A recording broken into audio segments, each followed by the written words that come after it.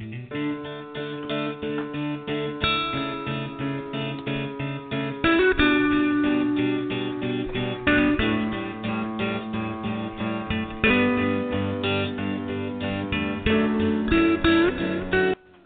evening and welcome to On the Table. I'm Dorothy, and I'm here with a wonderful group of Christian women to discuss the issues of the day. Much like we did in the old days around the kitchen table when the kids were in school. The call-in number is 646-595-4784. If you want to call in with a question or a prayer request. Press 1 to raise your hand in the queue.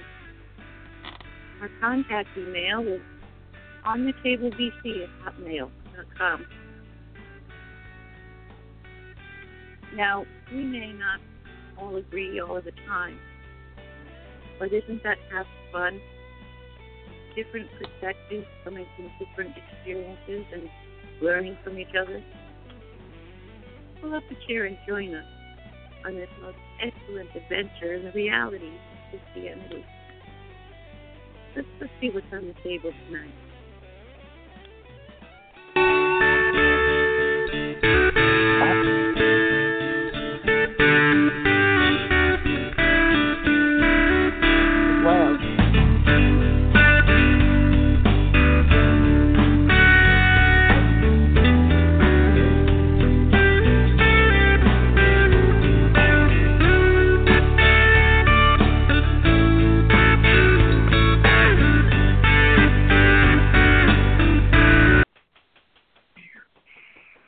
Well, here we are finally, our women's show, our debut program. I'm going to introduce everyone first. We have Pam from the UK who does Thought for Today podcast. Hi, Pam. How you doing? I'm fine, thank you. Hello, everybody. And we have my good friend Ronnie. Hi, everyone. And Roz, of course. Good afternoon, or good evening, everyone. And Darnette is here. Hi, Darnette. Hello. Hello. How you doing tonight, Darnette? I'm doing good. I'm mainly listening in tonight. Okay. If you want to say anything, just pipe in. Okay. Okay, Roz. You're welcome. Roz, can you say an opening prayer? Sure. Heavenly Father, we thank you for this gathering, Lord. We ask that you guide us and lead us in the direction that you want us to go, and that the words that come out of our mouths are not of our own, but of yours, of your thoughts, and what you want us to say. Father, we just thank you for this day. Lord, we thank you for this moment that we have, because we don't know how long we have to freely speak. Father, we just ask that you guide us and lead us in the direction that you want us to go, Father. I ask all these things, Father, in Jesus' name I pray. Amen. Amen. Amen. Amen. Thank you, Roz. Okay, so the first topic we want to address tonight is it appropriate for us as Christians to pray for people to die, like the hooligans in high political offices that are acting so wickedly, and the ISIS fighters? So, Ronnie, I'm going to ask you to start on that because you and I have discussed this for a long time. And we have, this is something that, I'm sorry. That's okay. It's something that has been really bothering us because we have been in prayer groups that are calling for people to die, and we have heard other teachers pray for people to die, and it just really grieved our spirits. So Ronnie has looked up a lot of scriptures, and she's going to tell us the reasons why we shouldn't be doing this. Go ahead, Ronnie. Okay. There are quite a few Christians and prayer groups that I've been involved with where they do pray. Mostly it's for ISIS members to die. And while I do understand the emotion behind that, because we know that they're barbaric, and they're demons that are just ravaging through the land and killing Christians. And I understand the pain behind the prayer on that. But I also understand that Jesus exhorts us to pray for our enemies. Jesus didn't tell us to love our neighbors and hate our enemies, but to love both. So I'll just say that Matthew 5:44 says, "But I say unto you, love your enemies, bless them that curse you, do good to them that hate you, and pray for them which despitefully use you and persecute you." And I wanted to just draw out there that doesn't mean love your enemy, someone that steps on your toes in church. God knew full well that there would be ISIS in the last days. These are the things that we're supposed to pray for. I think foremost pray for their conversion. I think that's the number one. Absolutely. The number one thing that we should be praying for our enemies. For ISIS, whether it be a political figure that we disagree with or someone more horrible like ISIS, I do think that we should be praying for their conversion. And then I think we should be praying that the evil be restrained. I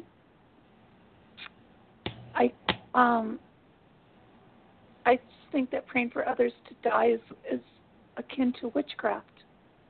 And I don't think that God would answer wicked prayers of curses and death upon others. In Ezekiel 33:8-9, it's the Bible tells us, "When I say unto the wicked, O wicked man, thou shalt surely die, if thou dost not speak to warn the wicked from his way, that wicked man shall die in his iniquity, but his blood I will require at thine hand." So I really believe that scripture seems to imply that if these prayers would be answered, and they wouldn't be by the holy God that we serve, but if they were, we would be blood guilty. The blood of those unfortunates who will spend eternity in hell, separated from God. And I cannot, I just can't go along with those types of prayers, Dorothy. I just cannot. So there's an example. Actually, there is a good example in the Bible where the people didn't accept Jesus, and his disciples were ready to call down fire upon them. Yeah. Mm-hmm. Anger and pride manifested in these disciples instead of the love that Jesus had been trying to teach them.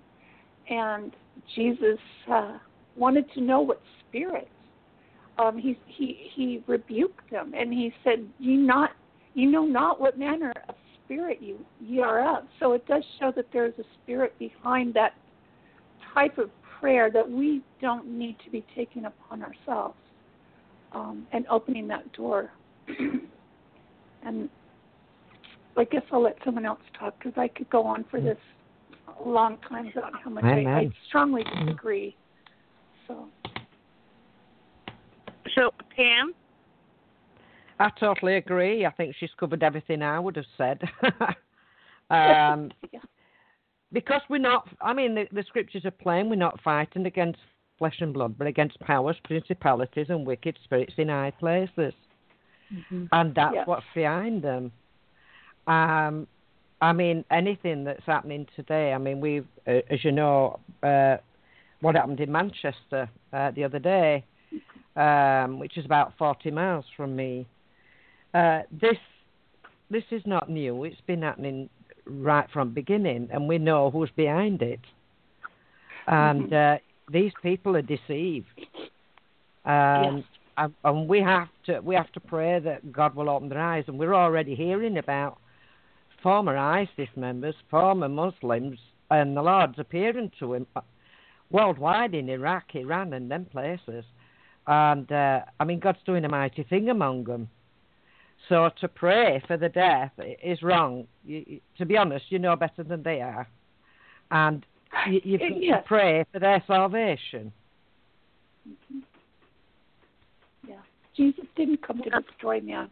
He came to save us. Absolutely. So, you might want to wish it on them, but it's not right. Yeah, well, he loves the wicked as much as he loves us. He just hates sin. And that's how I think that we should approach things too. So Jesus came to die for our sins and to show us the love of our Father. So I feel that's how we should, if we want to walk in Jesus' footsteps, that's what we should be doing too. Yeah, he died for all mankind. It doesn't matter what background it is, does it? Yeah. Well, I think it's a very confused person who prays that way. I think that it's a very confused person. I think, there's so many different reasons why they would pray that way, but maybe they don't understand what Jesus meant when he said, love your enemies. Yeah. I think it comes from our humanness. You know, we want to stop them from behaving badly. So. Well, unforgiveness would be another reason. Yeah. Yeah, and lack of knowledge. Because the word says my people are destroyed through lack of knowledge. Yes. So they're not getting into scriptures for themselves and seeking it out. Totally. They don't Raj, do you have anything to add? Well, I think that a lot of people, when stuff like this happens, a lot of folks, their emotions, get to them. I mean, it's a loss of life, and the one of the things they want to do is get angry themselves. I mean, it's a human emotion. When you're attacked, either you just want to, the last thing that is on your mind is to pray for these folks. Yeah. And I think that's part of our country's issue is they're so patriotic. They're so they put our country first, but what they don't understand is that we're only ambassadors here. We're here for a short period of time. We're here to plant a seed and then we go home. And it's not about America is great or wherever everyone else is from. It's not about that place or anything like that, and it takes the focus off of the fact that we need to pray for them. We need to ask that the spirit is bound and that they're saved. And that the enemy doesn't get the best of them because he's just there like a leech to start to take out their life and then move on to the next host. So I think that, I think it's great that you support your country. I think it's great, to do all those things, but, this isn't our permanent place to live. And, I think that people just really need to understand and realize that it's more than that. There's more behind it. You have to get down on your knees. You have to pray for all these folks so that they can get, receive their salvation and that the enemy is bound from all this, just away from these people. And, in the end, I mean, he gets punished, but it's just that you can't lose focus. That's what I'm trying to say. You can't lose focus on the point. And, it's great that you hear all these patriotic songs and it's all, hyped up and everything else, but there's more to it than just that.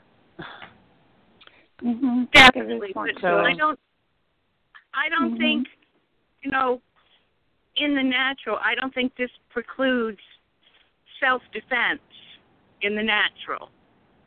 I think self-defense is natural.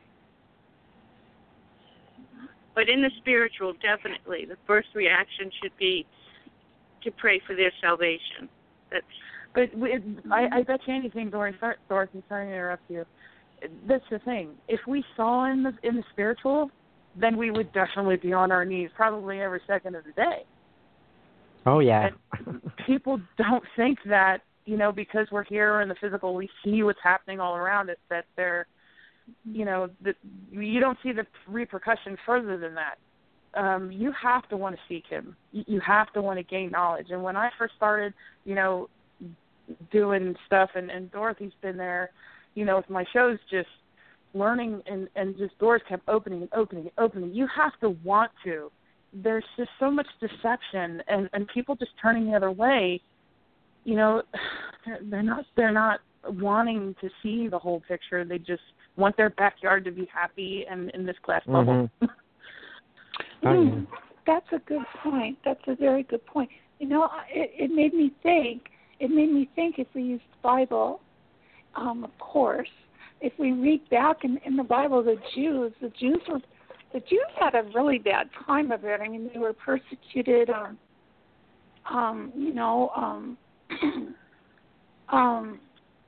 gosh, what am I trying to say here? Like from their slavery in Israel to Egypt to the Roman Empire, and they were always being persecuted, but Jesus told them. So this is much the same as ISIS in my eyes. So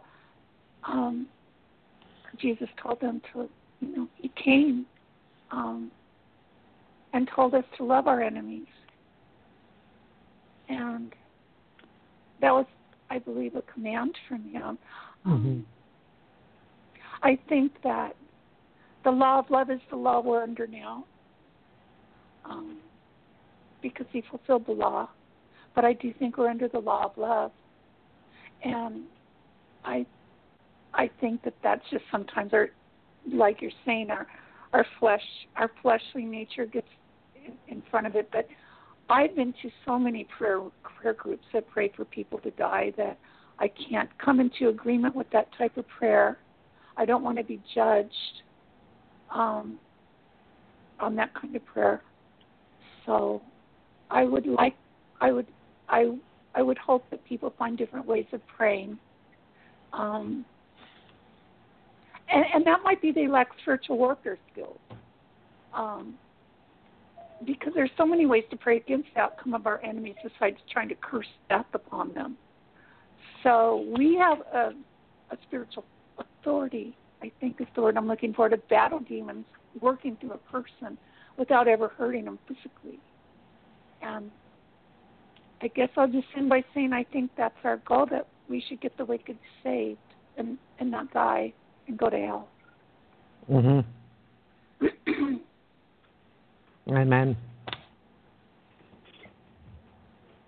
Wouldn't it be nice if we could be totally like Jesus and like he said, prayed on the cross, Father, forgive them, for they know not what they do. I think that's our goal. To do that, you have to die to yourself. Yes. Which means, your understanding, your way of seeing things, your attitudes, your wants, your needs, your desires, thoughts, your understanding, all that's got to go.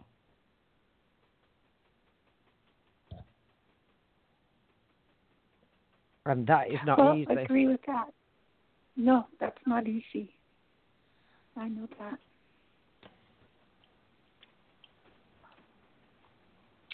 It takes time. I think that's why the scripture says that we've got to come to the Lord as little children. Little children don't have preconceived ideas. They just follow the Lord. Yes. We're supposed to have the hearts of the children. I just want to say, too, the Lord had mercy on Saul, in all of Amen. his wickedness. He could be compared to ISIS because he was killing Christians. Yeah. So God had another plan for him, and God had mercy on him. And I think that's a really good example right there. Yeah, we see quite a few actually on YouTube that's preaching now that used to be radicals, and that when they're sharing their testimony, I think that's an absolutely wonderful thing, and it should encourage us. If yes. Christians were half as zealous as the radicals were, we wouldn't be having these problems. But it's. Yeah. I mean, we tend, Christians tend to look down on the Jewish people or the Hebrews, whichever way you want to look at it, for their falling down, and after seeing all them things that God did for them, and if we'd have been there, we wouldn't have been like that. Yes, you would. Yes, you would. No matter what God did for them, they fell backwards and they got things wrong. Of course, you would, because they're human, just the same as we are. But we've got to keep an eye on the Lord, and we've just got to keep following Him.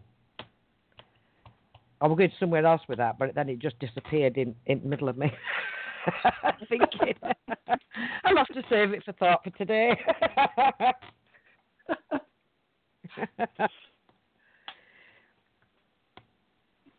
All right. Are we done with that topic? I think so. I think so. I think that we showed the heart of the Lord. Yeah. He's forgiving, and Amen. He doesn't want anyone to die and go to hell. He wants all to be saved. So that should be what we want to. That's what we should strive for, and learn how to pray against the evil and not against the person. Yeah, amen. It said God takes no pleasure in the death of the wicked. No pleasure. No.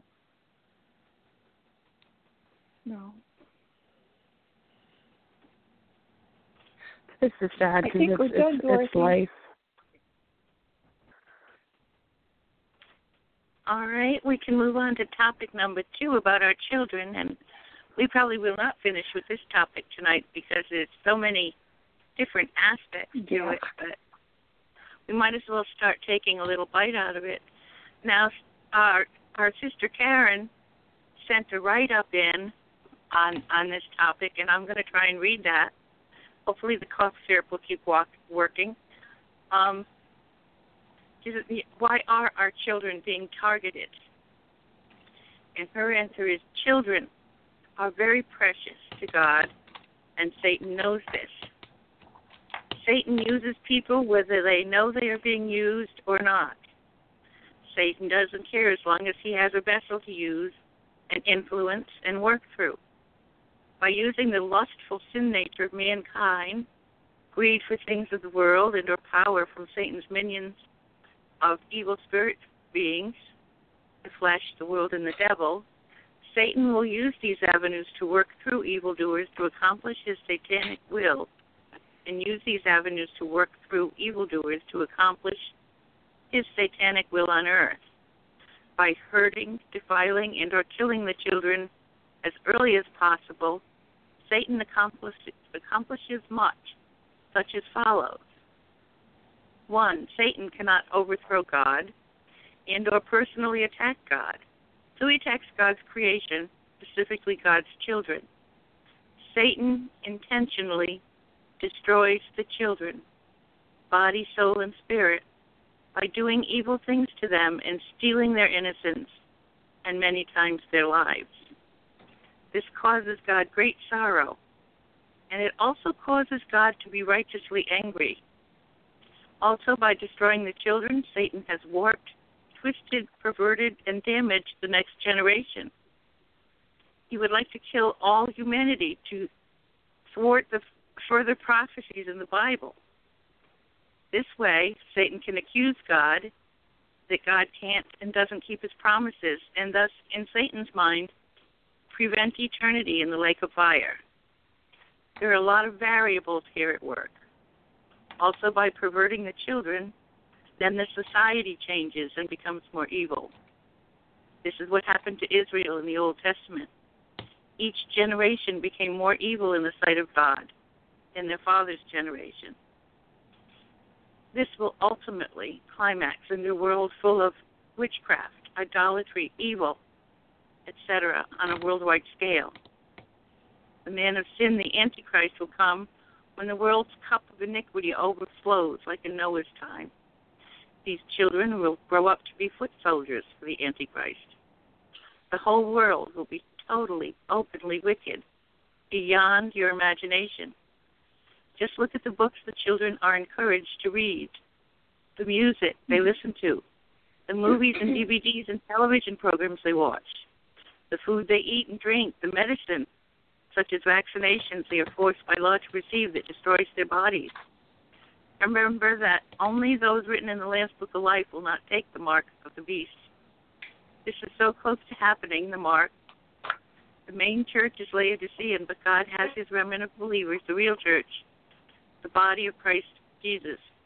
God will work through his people and will come back and completely destroy the Antichrist and his worldwide network of evil. Only our Lord Jesus Christ can do this. God is our only hope. Now, before we get into the solutions, let's discuss the different things that are going on with our children nowadays. Oh, my goodness. I know through the school system, we've got Islam being taught. We've got the strange idea that it's only your emotions, how you feel about something that is important. You know, facts and truth don't matter, just how you feel about it. It's like, if you're upset because the sky is blue, maybe we can change it to pink just to make you feel better, you know? And other things. Does anyone else have anything to add to that? Well, I'll add to that. I think our children are being assaulted on so many different levels and so hard that,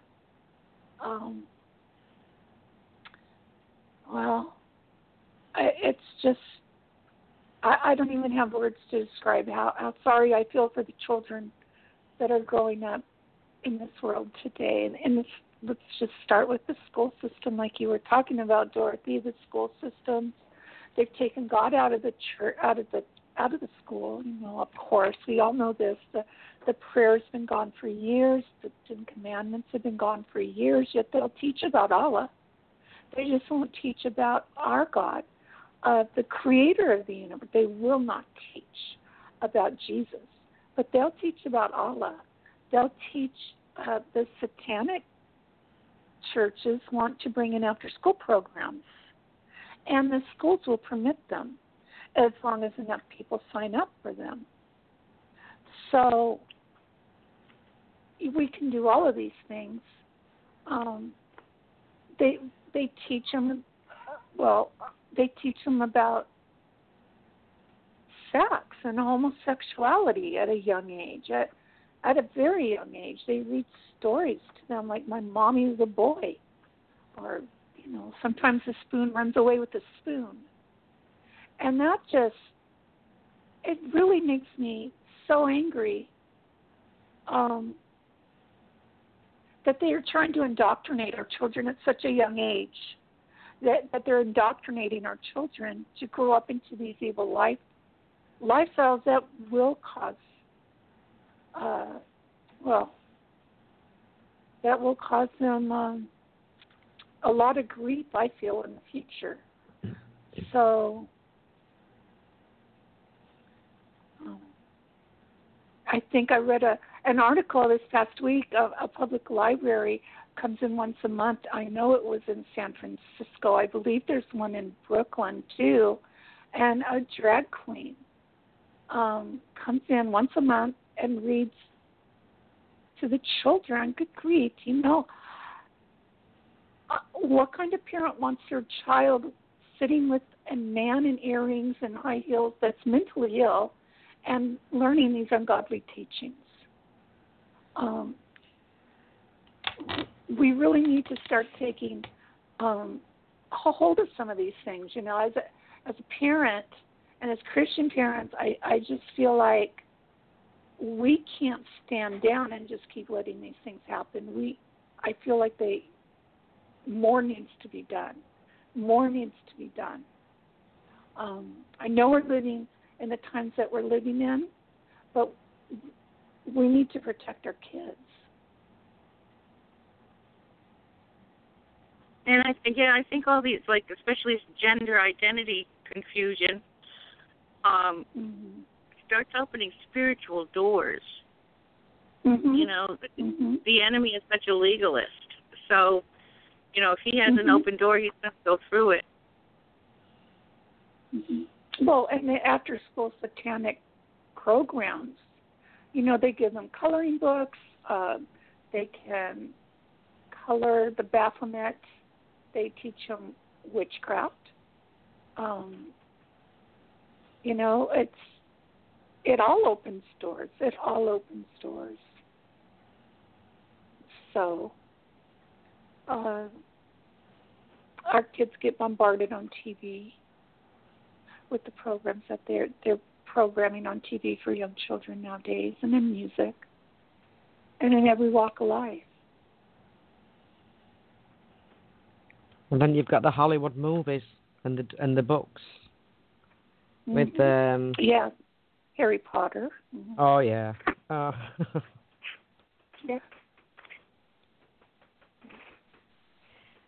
I've got a grandson that absolutely adores that, and you see, they don't know. I mean, I don't know which portion of the autistic spectrum he's on, but he's one of these that he speaks his mind. He will speak what everybody else is thinking. It might be inappropriate to everyone else, but he just comes out with it. And so he doesn't think twice about what he's doing. He believes it. He just says it. And he'd got a wand, and he came up to me and he waved it at me, and he repeated some of the words of a spell. And I says, I reject that in the name of Jesus. Don't you curse me. Don't ever say that anything like that again. But you see, you have to be very careful how you tell them, because they don't understand. And it's such a sad thing. It really upset me to see them. You know, and you can't explain to them properly on a level that they understand that it's not right. How old because is he? They don't see it wrong. It's coming up to 11 now. Okay. And I don't see him that often because they don't live near me. You know, but he's improved a lot from you know, when he did that. So I do get a chance to actually talk to him. But there's 4 boys, 5 boys in the family of grandsons that have got one part or another of the autistic spectrum. And I'm convinced that's due to the MMR vaccine, which is another way the enemy gets after the kids. Yes. Well, because I just posted a scripture. I just posted a scripture. It says, train up a child in the way he should go, and when he is old, he will not depart from it. Well, Satan knows that scripture too. Because Absolutely. if you can get them young, then you can train them up. And Absolutely. I actually did read it was an old Huffington Post, but it was in the Huffington Post where a gay activist, the name is S. Bear Bergman. He identifies as a transgender man, and he says our goal is to indoctrinate children into the LGBTQ agenda. So they used to use like soft talk and say that they're just trying to providing an alternate viewpoint. They would, but he came out and said, I'm tired of living a lie. We're trying to indoctrinate children into our lifestyle. Yeah. So, and it also strikes me when they teach these things to our children in schools, they don't tell them the health risks involved in some of the same-sex sexual behaviors. They don't tell them about extremely high risk of STDs, mental illness, mental disorders such as depression, The shortened lifespans of those who engage in the gay lifestyle. I think I read that gay men have a 20-year shorter lifespan than a heterosexual male. Yeah. So it's gone up in heterosexual relationships as well, in teenagers.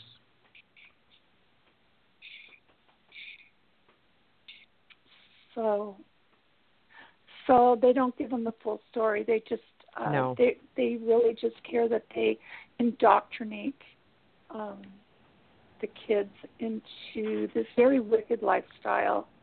And it's not just, I'm not just talking about being homosexual. They indoctrinate, well, like the satanic after school program or Darwinism or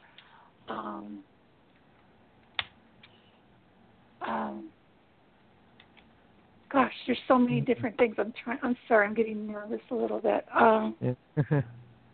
So I just think that we really need to be diligent with our kids and watchful and watch what they're reading, what they're bringing home. If you can homeschool your kids, that would be a great answer. Yeah. So I think a lot of times, because it says train your child, that responsibility is on us. And that responsibility were on our parents and their parents before them. And the responsibility of the church. Because at one time, everybody used to go to church. Yeah, I agree. They've been let down. But, I mean, you can't blame the church entirely for letting people down because it's the responsibility of the parent. I mean, a child is a gift from God. And you can't blame a church, but then again, a church who has influence over a community, say, is supposed to teach the whole word of God. And the church has changed to a social gathering and people pleaser and pew filler, pocket filler. And I've been kicked out and asked to leave several times because I stood up and spoke. And I used to cry, and the lad said to me, "Don't worry about it." In car park, I'll never forget it. And when I finished crying, he says, "Don't worry about it." He says, "They did the same to me. I've been trying to get in there for years." You know, and it cheered me up because I can't sit by and see the problem and not speak up about it because people's lives, from children to adults, are at stake. Their souls are at stake. Yeah. And you can't play about. You can't play about when it comes to children. I know plenty of people in the gay community that I've come across in the area where I am. And I've spoken to them. I've had solicitors' letters because I've spoken to them. But I've prayed about it and asked for another opportunity to speak to them. And I've said to them, look, I said, you know that let me put it this way, I said, if I saw a storm coming, a tornado heading our way, and I moved away, I got out before it came and didn't warn you, you'd think I were riding, wouldn't you? Well, yeah. And I said, well, I'm warning you now, there's a tornado coming. And that's why I'm telling you what the Lord told me to give you, which were in Leviticus. You know, and I says, all I did was pass that message on. I says, the choice is yours now. And I feel sorry for them, but if that's what they choose, that's what they choose. But we have to speak out for the children. Yeah. I went to the Bible to find what God says about teaching our children, and I wrote down 3 different things. I wrote down that a very good way for us to teach our children is by example. And being a good role model is important when raising our children. And I'm going to post these scriptures, Dorothy. They'll post. All of them will post. They won't all post at the same time, so I'll wait. But then I wrote down that discipline's a very important tool when raising your kids. If you don't discipline your kids and teach them right from wrong, then I think that we raise them to be rebellious, and and have no respect at all for right and wrong. Mm-hmm. So disciplining and training children is more easily taught when they're young, and start them up young. Yeah. And then the third thing that I wrote down from the Bible was to teach your children from a young age about God and the Bible, and that is all encompassing. I mean, when you get up in the morning, you're praying with your kids, you're talking to them about the Lord, you're giving thanks at meal times, and you praise and you thank the Lord in front of your children. You read in the Bible, you tell them the Bible stories, and talk to them about the Lord. Amen. And Deuteronomy 11:19 says, "And you shall teach them, your children, speaking of them when thou sittest in thine house, and when thou walkest by the way, when thou layest down, and when thou risest up." And that's just what I was explaining, is that's how we should be approaching our kids, and how we should raise our kids, because we're the number one defense they have. Yeah. Is that I used to read the Bible to mine. Yes. Last thing at night, I used to sit on top of the stairs with the bedroom doors open, and I would read them the story, and I would always stop it at a cliffhanger.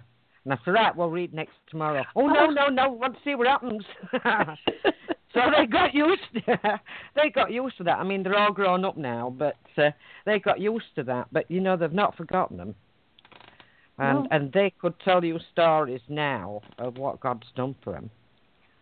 I mean, I'm not saying that that they're on the same par as me, but my daughter said to her husband, "Don't ever make me choose between you and God, because she'll lose."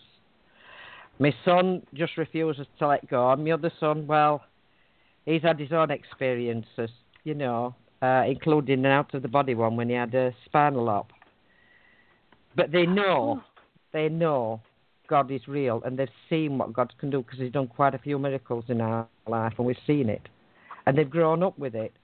And that you can't put a price on that. You cannot.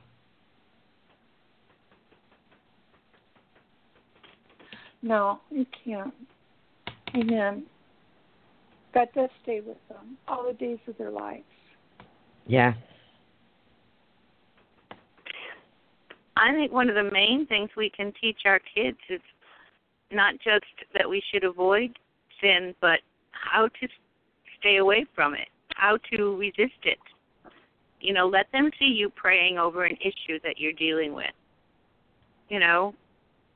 Because as bad as the homosexual act is, it's just the behavior that is the sin, not the person that is the sin. Not the person. Yes, I agree. Right. Yeah.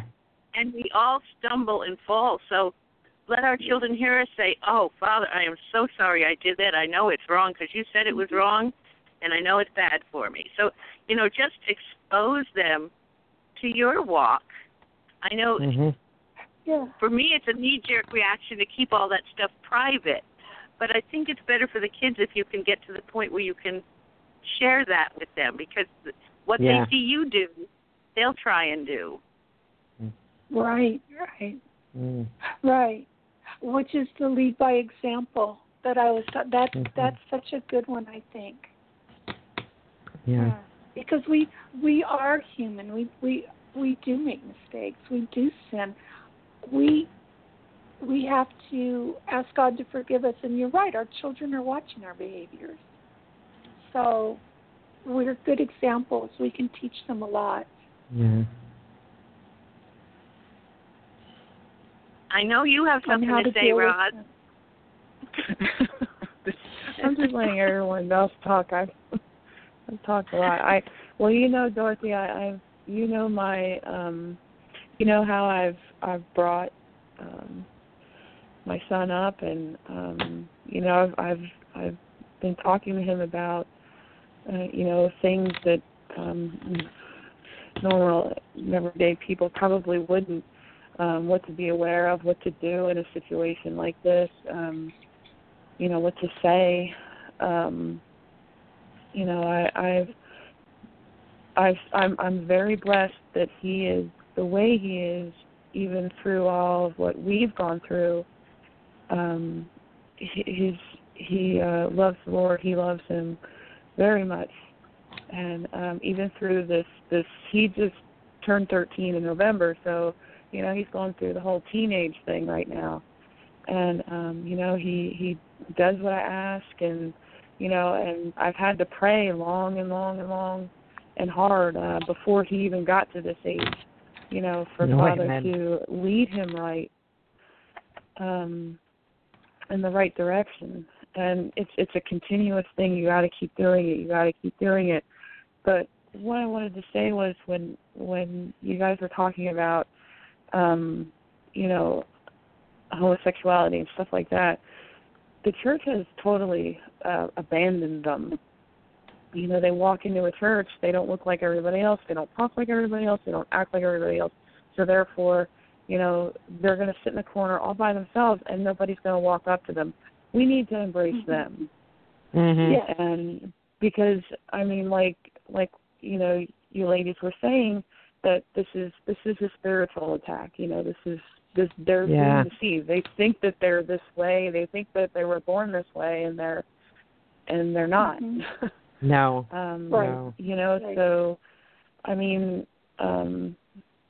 to sit down and pray with someone and to give them a word, it doesn't take much energy to do that.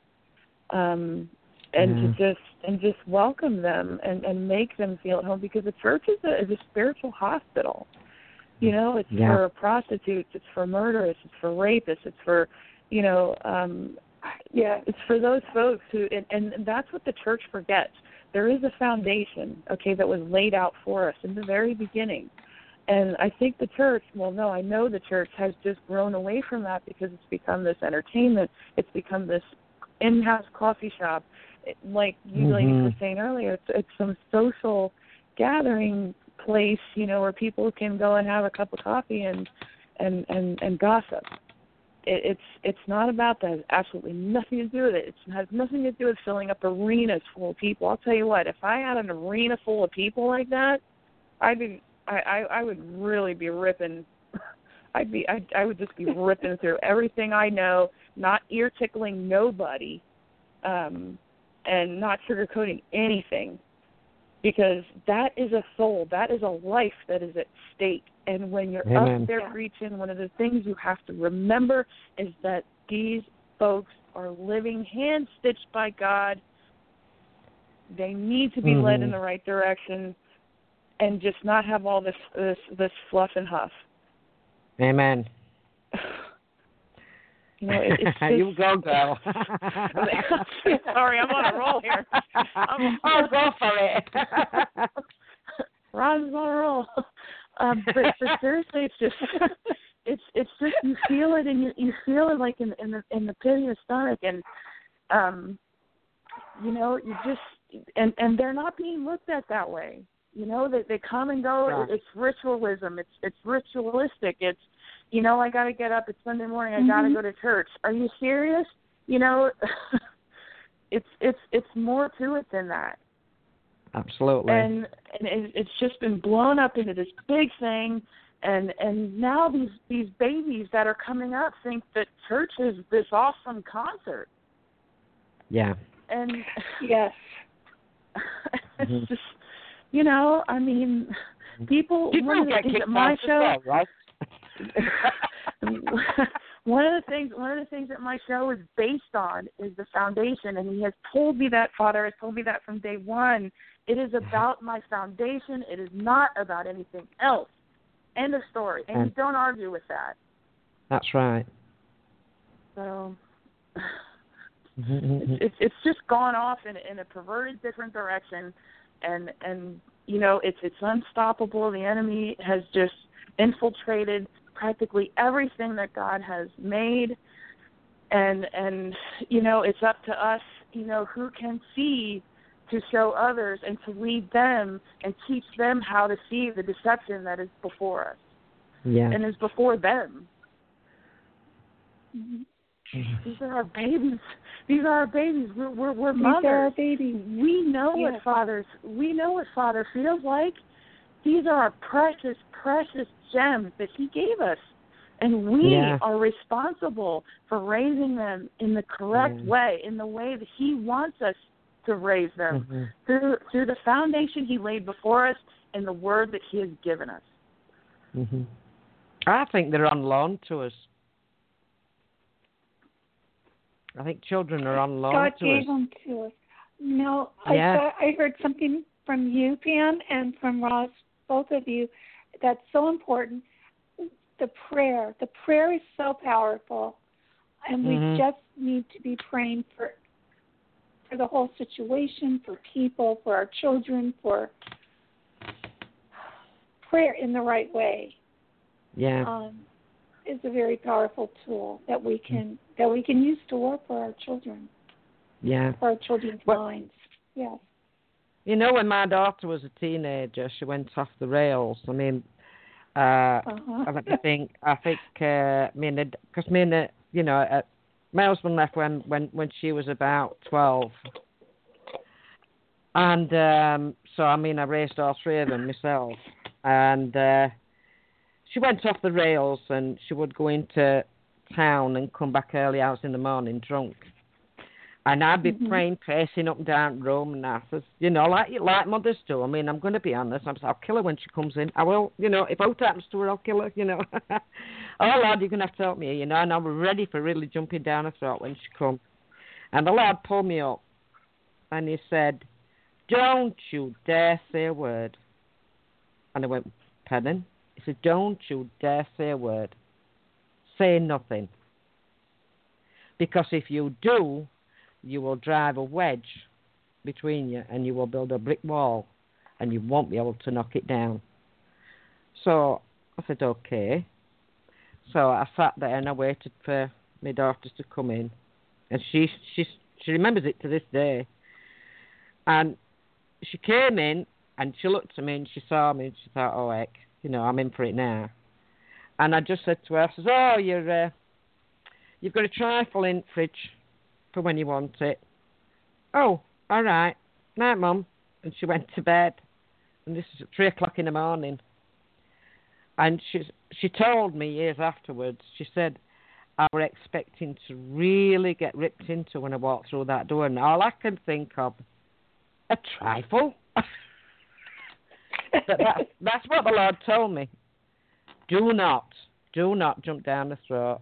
And I had to bide my time and just follow Him and ask Him what to do. But, I mean, if you don't pray over your kids and you don't pray for guidance, you're going to make some big mistakes and build some huge walls. Yeah. And, I mean, I'm seeing the results of those prayers. And, I mean, we're not in pocket with one another now, but we're a very close family. But we have gone through some stuff. I mean, her dad disowned her from her being 16 to her being 21. There's a long story behind that. But prayer got them back together. And then my sons went through stuff. Prayer got him through that. It's prayer every time. If you don't know which way to turn to God. He will direct you. I mean, Proverbs is absolutely full of instruction. And, I mean, one of the scriptures that you've mentioned tonight with the, to train a child in the way it should go, I mean, that came to me earlier, and I wrote that down. So that's a confirmation. You go to the Lord. He knows that child. He knows the heart of that child. And He will give you the instructions. He'll show you. And it might be totally against what you thought or what you expected. But if you follow it, you will guarantee fruit every time. Amen. You will guarantee it because He's guiding you and He knows exactly what needs doing because He knows what's troubling that person.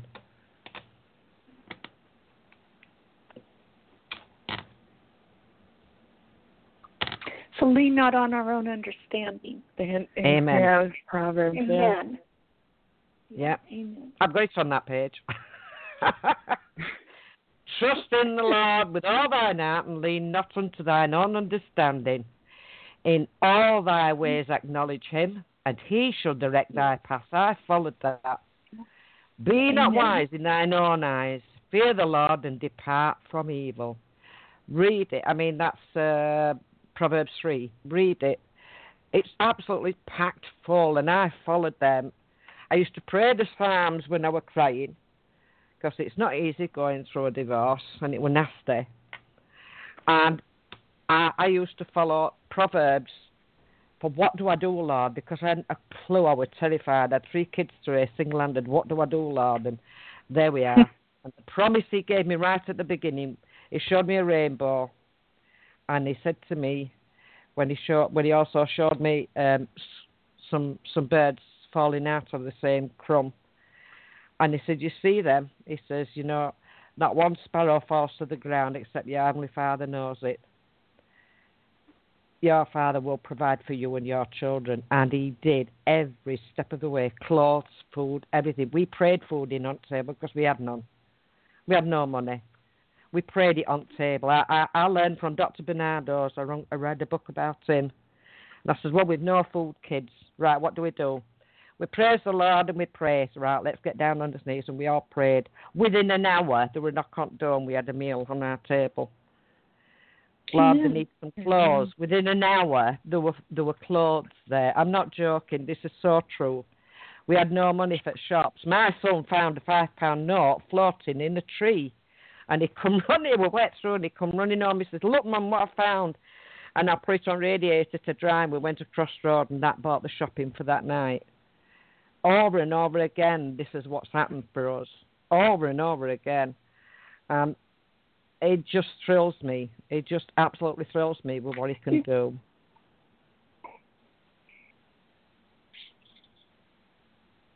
That's amazing.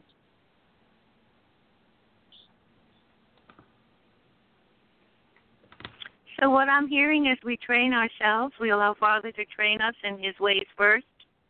Then we work on training our children. Yep. Is that what I'm hearing? Yeah. Yep. It doesn't always work out like that because, there are some of us that are stubborn and hard-headed, Yeah. And, that fall before the back of the head rolls, it hurts, Take my word for it. He told me not to be stubborn as a donkey or an ass. Oh, believe me.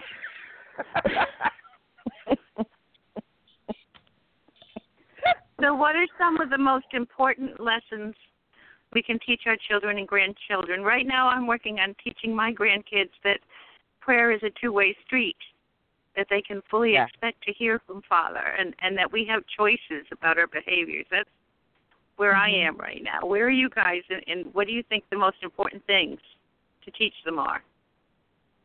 That he loves them. That God loves them.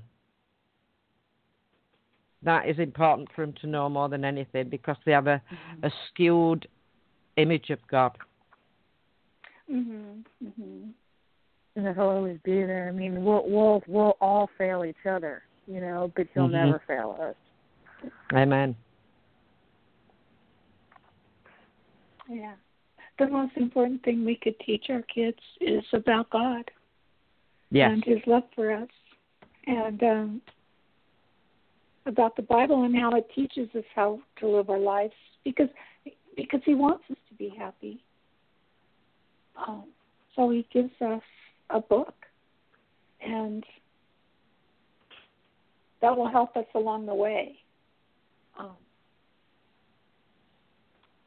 And I think that that's the most important thing that ever happened to me in my life was learning about the Lord and finding God, and I think that has to be the most important thing probably for anybody, for any child.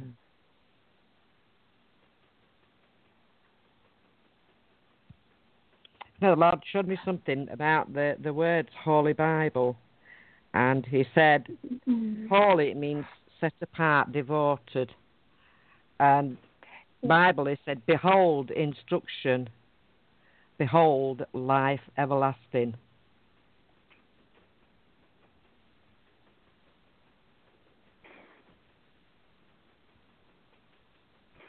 I know I've stolen one of Augusto's sayings, and I'll lean over and whisper in my grandson's ear, "Smile, Jesus loves you." And he just giggles, no end. He just giggles nonstop.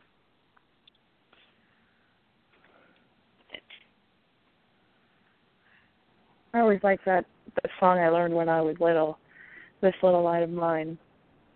Yeah. I didn't hear what you said.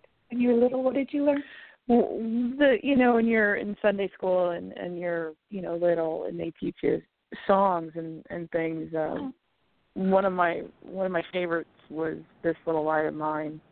Oh, okay, "This Little Light." Okay. Mhm. Yeah, I used to like that song when I was little too. Very catchy.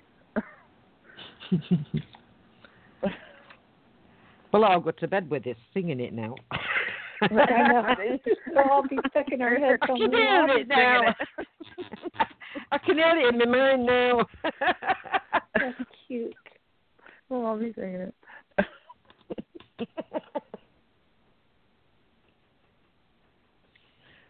But they're fighting a war that's bigger than them, and they need all the prayer they can get. Amen. Amen. Amen.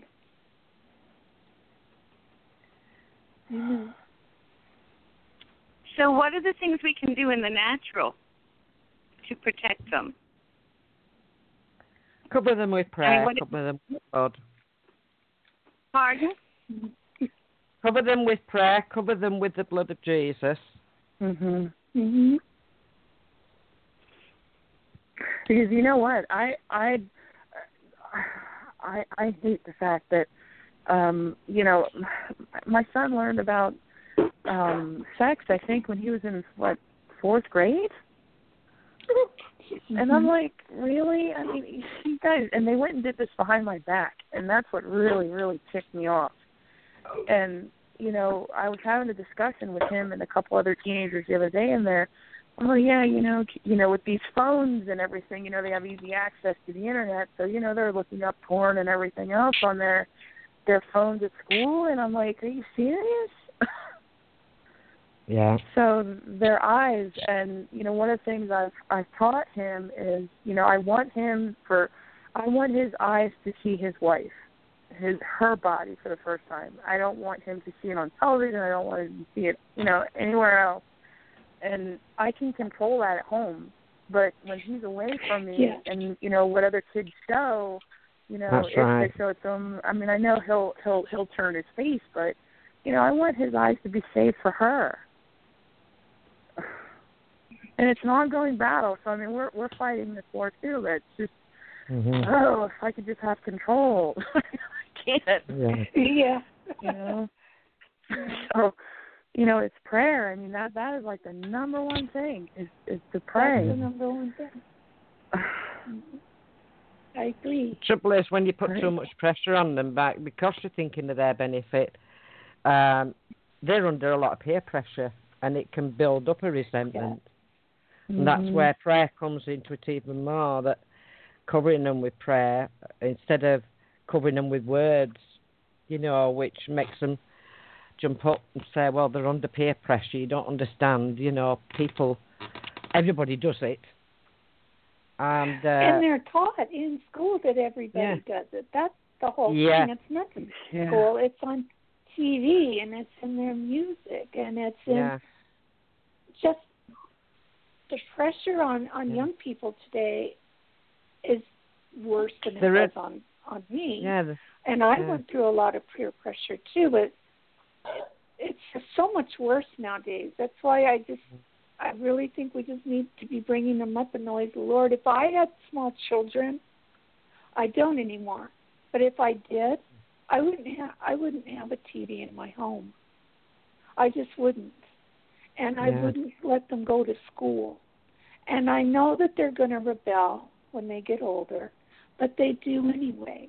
And my hope and my prayers would be that they come back to the Lord when they get older, like the Bible tells me they will. Because it's so wicked. It's so wicked the things they're teaching our kids nowadays. Their innocence has been stolen. Yes. What 5-year-old needs to hear? My mommy's name is Dan.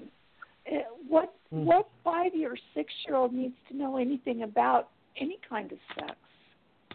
Mm-hmm. They don't. I didn't know anything about sex when I was that age. So I don't think they understand it anyway. Well, it's just the fact that they're hearing it over and over and over, and it conditions and brainwashes them into those types of behaviors when they get older. They think it's okay. They think it's okay because, I'll give an example. When I was in junior high school is when they passed abortion. They taught us in school. Now, I believe this.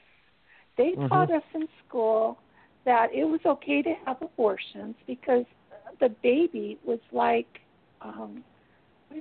little froggies. What are they called? Tadpoles. It was like a little tadpole, and that's all it was. It wasn't a human. And I believed that until I got older. I believed that as a child. Yeah. I didn't know any different. The school's teaching me this. So as a young child, and now in high school I figured it out, but as a young child in junior high, I believed it. But they still do. They still teach people these things. They still teach them that it's okay. And you hear it. I don't know, apart from the Lord, I don't know how to raise a child to stay in time and not have them turn out just with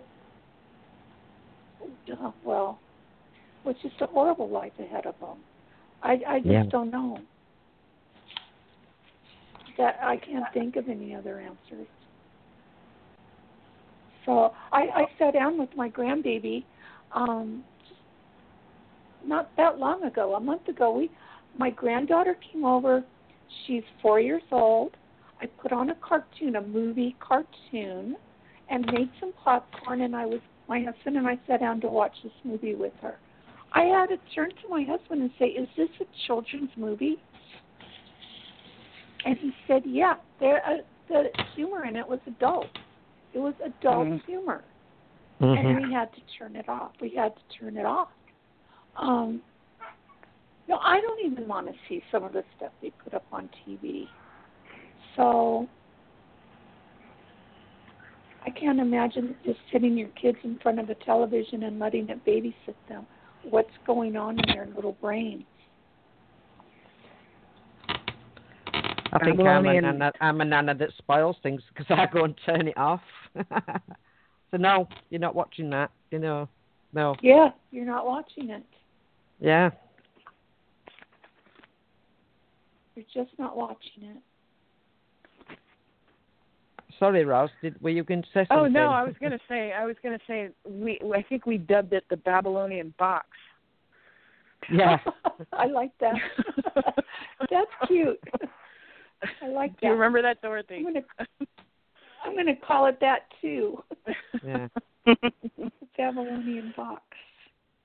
Bob for short. Yeah. Bob the Babylonian box.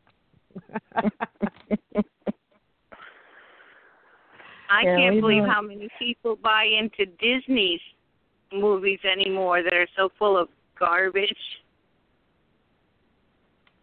People think Disney is okay.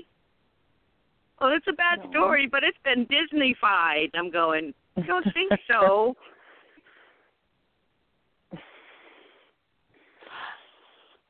Disney's definitely come. Well, I was born in '72, so I mean, it's definitely come a long way since I was little. You're a baby.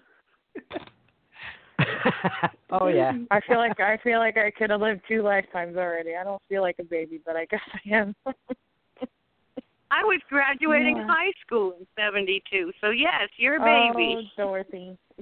Oh gracious, I just feel old now.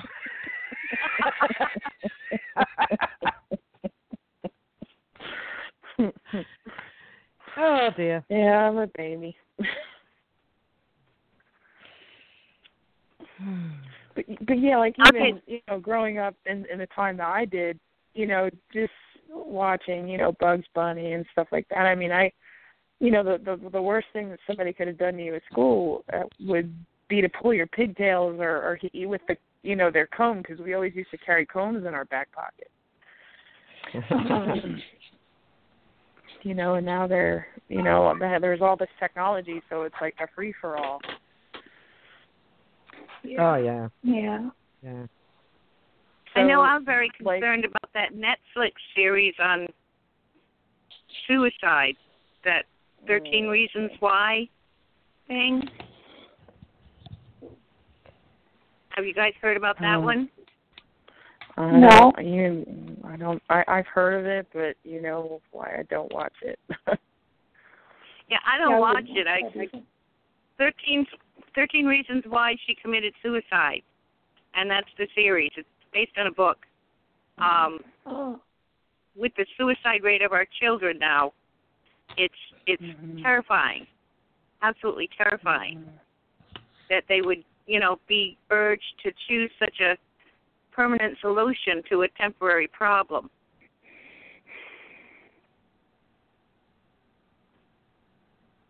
So even stuff like that, they've got to deal with. It's supposed to be quite a popular program, too. But I hate suicide. I'm sorry. I just, it's sad, but it's one of the enemy's tactics.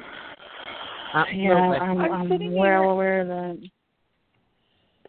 I'm sitting here and I'm just thinking about what we were talking about them teaching about sex at such a young age in our schools, and it's a sexualization of our children. Mm-hmm.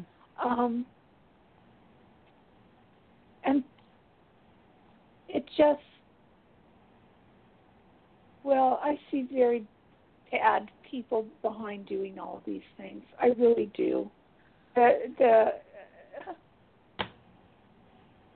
Oh gosh, I can't think of another good reason to teach a child about sex unless you want to prime them to get ready to have sex. So when I was a kid, we didn't learn about sex education until, I don't know, I think I was in high school. I was older, but these kids are learning it at such a young age now. And pedophilia is such a problem now. I think more so than ever. It's just another way that abuse of our kids is taking place. Mm-hmm. We all heard about Pizzagate.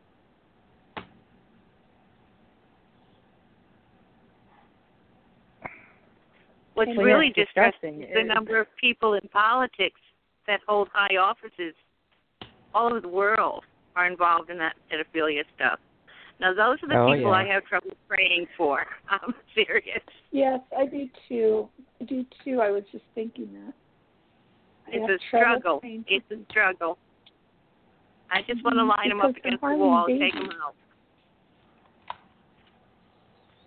But they're probably all have been abused as a child as well. So, you have to sit and think it through. Yeah, well, sure, but the one thing you want to do, Dorothy, is you want to get to that light. Sorry for him.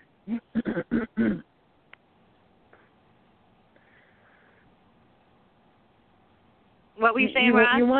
You want to get to that life. That's what I was saying about how your emotions get in the way of your mission here. Right. Because that little baby, that little child is defenseless against whoever they're with. Yeah. And the one thing you want to do is go after the person that did it, and you want to get that child out of there. Yep. So, I mean, I get that we should pray and rebuke these spirits, but it's just like it's like an instinct, and almost like an animal instinct to go in there and attack them and get them taken care of, because that child is now bruised, and then Father has to go in and dig all that out, and he has to make them anew because of what somebody who was selfish and not saying that. But see, there's an accountability thing here. I mean, they'll be held accountable for it. Mm-hmm. Yeah. So, that's a really hard one. subject. Yeah, that's a hard one. Yeah, because that's I was in law enforcement once, and in my 20s, and when you have a child come up to you and say, "Mommy and Daddy are fighting," and they're standing there crying, and and the child has been hit or got in the middle, or you just want to knock their heads together. Amen. Yep. Mm-hmm. And now that child will grow up to be an adult and will have to hopefully Father will guide them and help them, because now they're responsible for something that was put on them. You know what I mean? So I think as adults and as parents, we really honestly need to think about what we're doing here. Mm-hmm. And those folks in our country and other countries who are selling their kids for what, money? That only lasts for maybe, a couple of days? Just so they can eat, they're starving? I don't care. Take everything, because I just could not even imagine. No, I'm sorry. My son is my gem. He's the most valuable and the most important thing to me in this life. And I am responsible for him. We are all responsible. And it's just not just our own. It takes a community to raise a child. Yeah, we don't do that anymore. I know when I was growing up, I caught it from the neighbors as much as I caught it from my own parents, Oh my gosh! Yeah, you heard it from them first. It was like getting whooped from them, and then you had to go home and face another one. Yep. My husband came in and said, "Vengeance is mine, saith the Lord." Amen. I got that with you. Amen. But I'll tell you, in the natural, if I came across something going on, I would be taking my cane and protecting that child in the natural. Pray, Father, make that guy stop, And later, pray for his I'll salvation. Pray, but of course, we're going to save the baby. Yeah. Right, we're going to save the babies. That's right. Mm-hmm. I'd be praying as a whip at throat. and then you can tell Father, you can have what's left of him after I'm done. Amen. Father, forgive me. I'm going to throttle him. It's a natural thing, I think, for a woman. Though, it talks about a bear and the cubs. The wrath of a woman, when you touch her family, and especially her children, you're better off meeting a bear with her cubs when you're taking her cubs away from her than a woman whose family's been touched. I know anybody that's gone for mine, I've gone for him. Yeah. My husband can say vengeance is mine, but if he walked in on something like that, I would very much fear for that person that was hurting the kid. Exactly. Because, but it is true, vengeance is the Lord. Yes. Oh, yes. Act first, think later.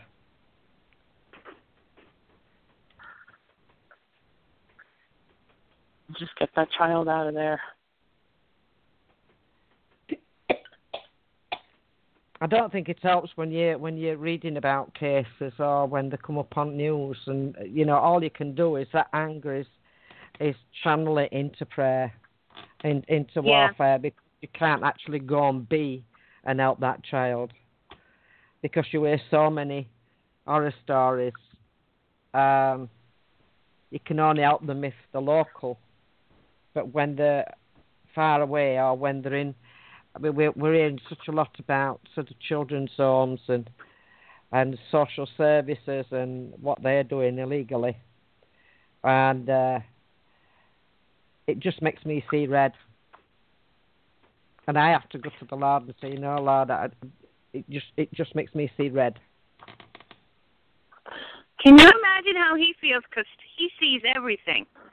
Exactly. So we only see the surface. Mhm. Yeah. Can you imagine what he sees? Yeah. And we won't be able to handle it, I don't think. No. No. I think he's been very merciful, giving these people a chance to repent. Yes. But, if they don't, I wouldn't want to be in their shoes. I mean, doesn't it say that about be better for that person that a millstone be round his neck and thrown and cast into the sea than I'm one of these little ones. Yep. Wouldn't want to be in that person's shoes, no matter how arrogant they are. I'm trying to figure out if it's going on more or it's just that we see it more in the news now because news is more available. Because I don't remember it being like this. Even as a young adult, I don't remember it being this prevalent. Well, we I don't think have... it's because God's bringing it out into open, isn't he? He's revealing everything. So anybody that's got anything to hide, he's bringing it out into open. Yeah, it was behind closed doors. And then the news wasn't... We had, local news maybe? A couple of internationals in the paper maybe, international news. And now, because we have such, their technology is more advanced than back then. I mean, it's more out in the open. Where back then it was, somebody could do something in a third world country or whatever, and it not be known.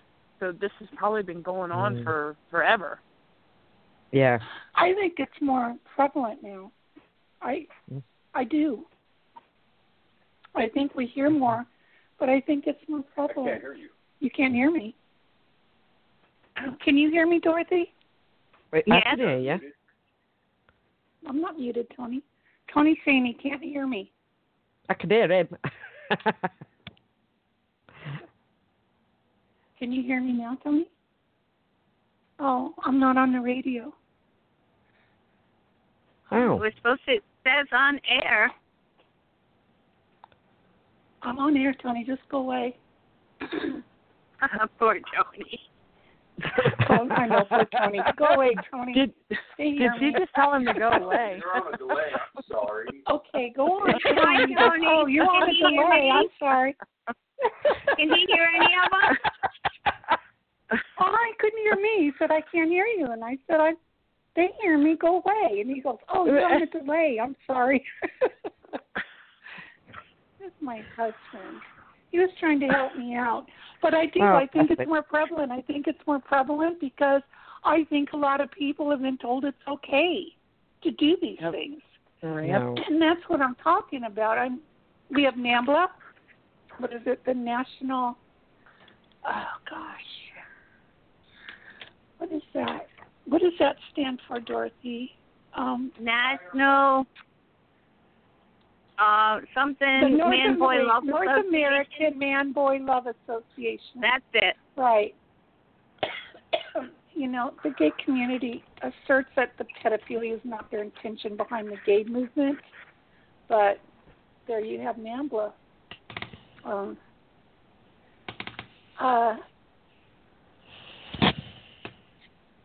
I just think we get brainwashed too. It's not just our children. Mm-hmm. How many people do you know in churches that think it's okay to have sex before you're married? They do. They just do. And we've grown up watching these things, and it's okay. It's okay. God will forgive us. But yet the Word tells us not to do those things. I think right now... I'm so sorry. We have a show on TV here in the States, Pam, that is called Sister Wives.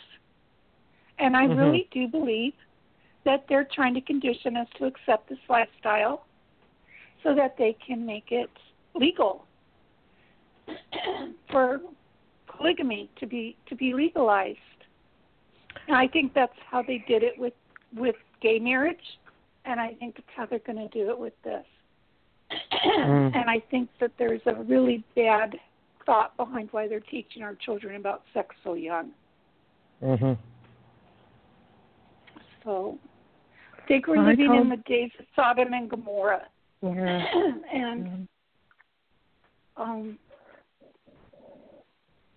well, if God let them get away, these get away with it today, he'd have to apologise to Sodom and Gomorrah, and I don't think he's going to do that. Well, I told my son it's okay to wait. yeah, we're in an acceleration, I guess is Yeah. what I'm thinking. It's not that you're less of a man because you do. Because you're more of a man because you do wait. Yes. And you save yourself for that woman. And I've been praying for his wife since he was, I think, about 6. I started praying for his wife, whomever she is. You know, I just felt the need that I had to start praying for her. That she save herself, and, you know, I don't think that's a bad thing. I don't either. Not at all. That's what the Lord tells us to do. I was just making a point. I hope you didn't misunderstand me. I was just trying to make a point that society tells us it's okay. Every show on TV has people that aren't married having sex. It's everywhere we look. And people watch TV that may not have godly values and think it's okay. Even people that do go to church.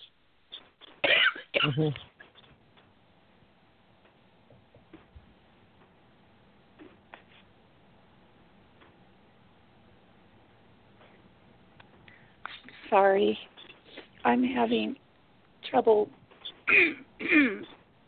I might have to. You need some cough syrup? Excuse me? You need some cough syrup? I do need some cough syrup. I'm going to lay the phone down, okay? I'll be back.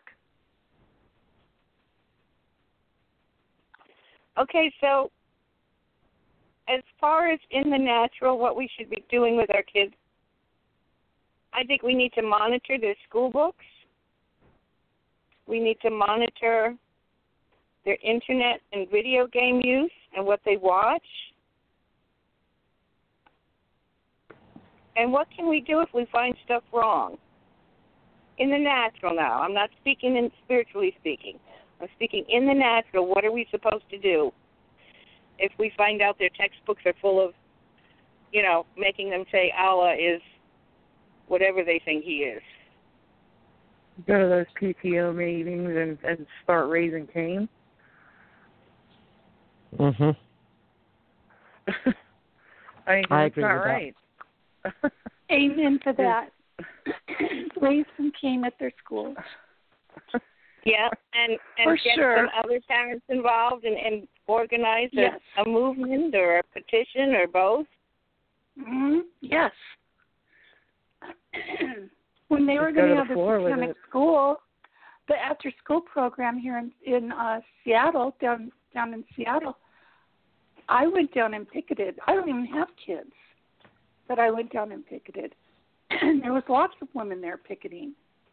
So they didn't want to have that there. And we have a right, as I feel, as taxpayers, to be able to speak up and say something. If we don't speak up, then they're just going to do whatever they want. It's like saying it's okay anyway. Yeah, it's just going along with it. Yeah, it's just going along with it.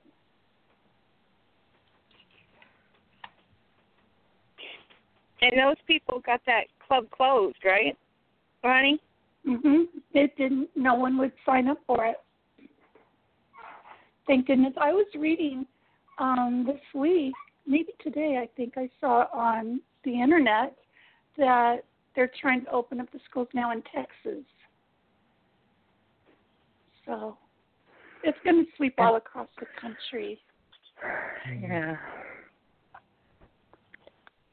There's a saying that evil men prosper because righteous men do nothing. Mhm.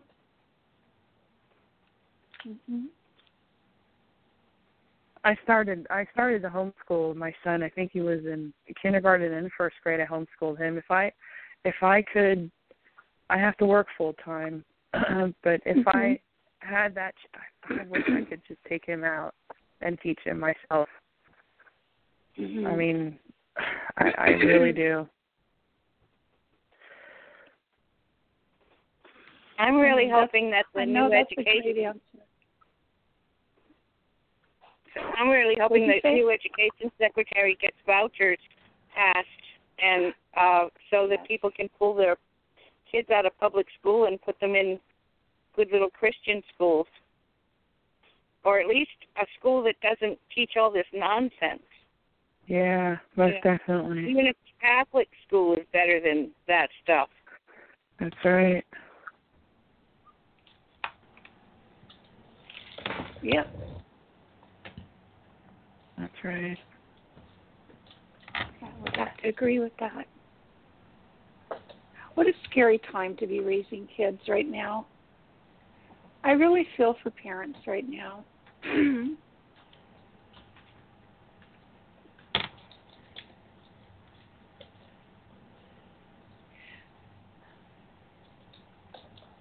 Yeah, because you have to be the police, you know.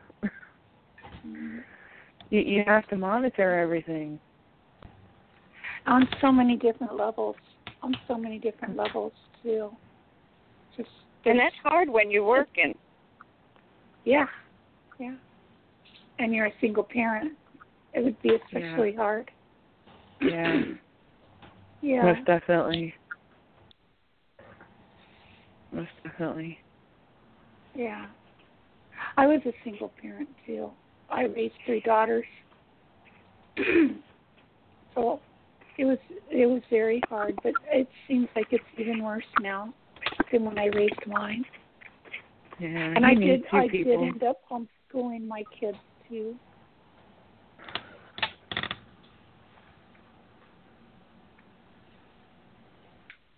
Yeah. Yeah, it's better to have 2 people. Mhm. Well, my husband passed about 2 years ago, so it's like I didn't expect to, you know, and it was his stepdad, but it's like, you know, but I'm really glad that his dad, my son's dad, he does call him. He does, you know, I mean, he goes with him the whole summer, you know, out west, and you know, he's very church involved. So I mean, my ex-husband's family really just involves themselves with Connor and myself, and you know, it really does take more than one person to raise a child. It does. So, you know, I'm very thankful and grateful for that. That, you know, even when he's not with me and he's with his dad, I know that, you know, that he's in that environment. You know, he's in the environment where there's prayer, and you know, there's you know, Father is just involved in all aspects of his life, you know, whether he's with me or whether he's there. So I mean, you know, I'm very, very thankful to Father that there's that opportunity, you know, that it's there. Right. It's a blessing. It's Most a definitely. huge blessing. Yes. Yeah, it would be so hard for you to let your son go with him if you were having to worry about his spirituality and you know, what he's allowed to do and things like that when he's with your husband. So that'd be great. Yeah, I'm very thankful for that. Very thankful. But yeah, it is hard. It is very hard being a single parent and raising a teenager, you know, especially a male teenager where he has all the questions and, you know. Mm-hmm. You know. Yes, yes. Well, I hear you. It would be hard. It would be hard. I don't know how to raise boys. I can only imagine. They have a whole different set of problems than my girls did. So. Yeah. But, you know, it's we get through it. Yeah, you know, we've made it. Yeah. Still here. Lots of communication. I'm always wanting to communicate with him.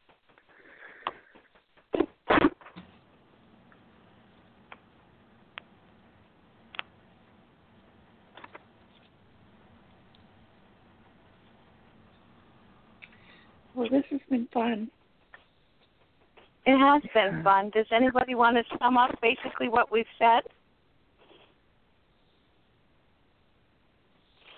Gosh, I think we've all agreed that to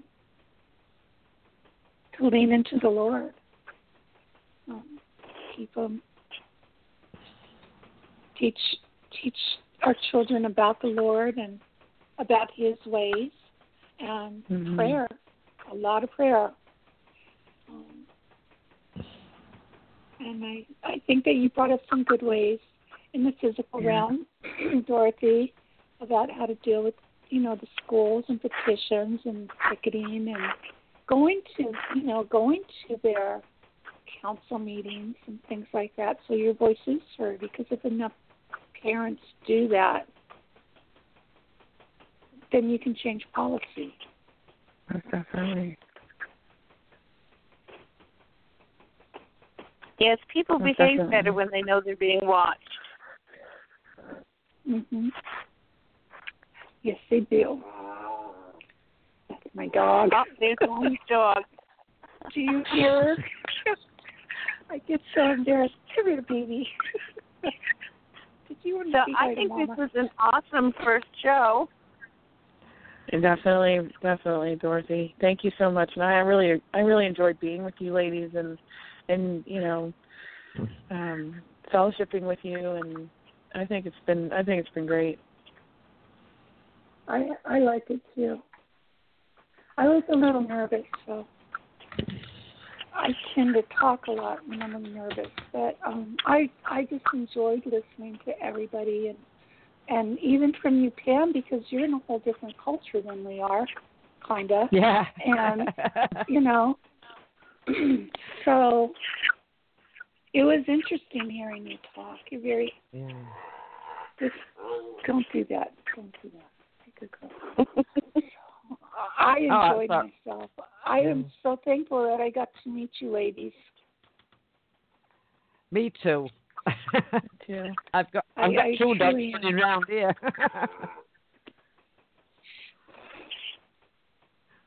Okay. I guess it's time to say good night. First, I want to say to the listeners, if you have a topic that you would like for us to discuss, or you want to call in and discuss it with us, you know, you can contact us at onthetabledc@hotmail.com. Girls, I'd like you to think about the next show's topics, what we should attack next time. And thank you all for being with us. And I'll see you next time. Good night, everybody. Thank you. Bye-bye, everyone. Good night. Bye-bye.